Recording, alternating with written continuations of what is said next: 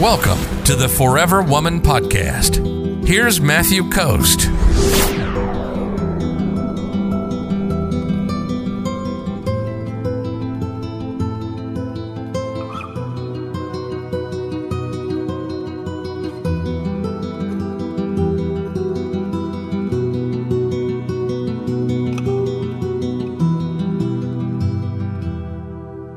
Char says, yes, and that's if a man buys you anything. He just may have expectations. You can always ask him if he is having expectations. If he buys you dinner, communication will clear that up. Yeah, it can clear that up for sure. And you can also just have boundaries as well. I mean, if somebody wants to give you something, it can turn in kind of a awkward situation where you're like, oh, do you have any expectations about this? Right. All of a sudden it turns into like, what are we talking about? Right. And I mean, that could clear things up early on if you run into that problem a lot.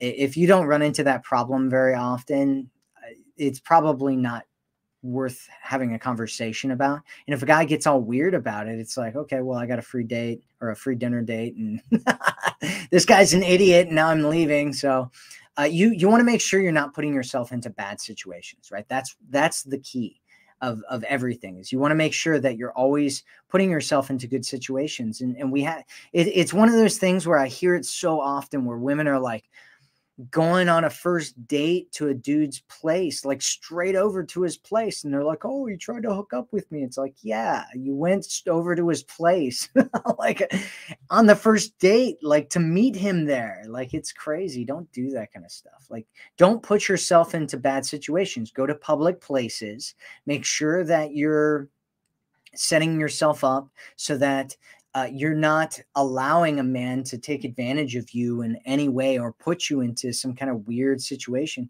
Make sure you're taking care of your safety, right? Take care of yourself first, especially when you're on these dates and doing stuff like that. Always take care of yourself first. If you're ready to attract a man who loves you, sees you, and cherishes you, visit theforeverwomanformula.com right now.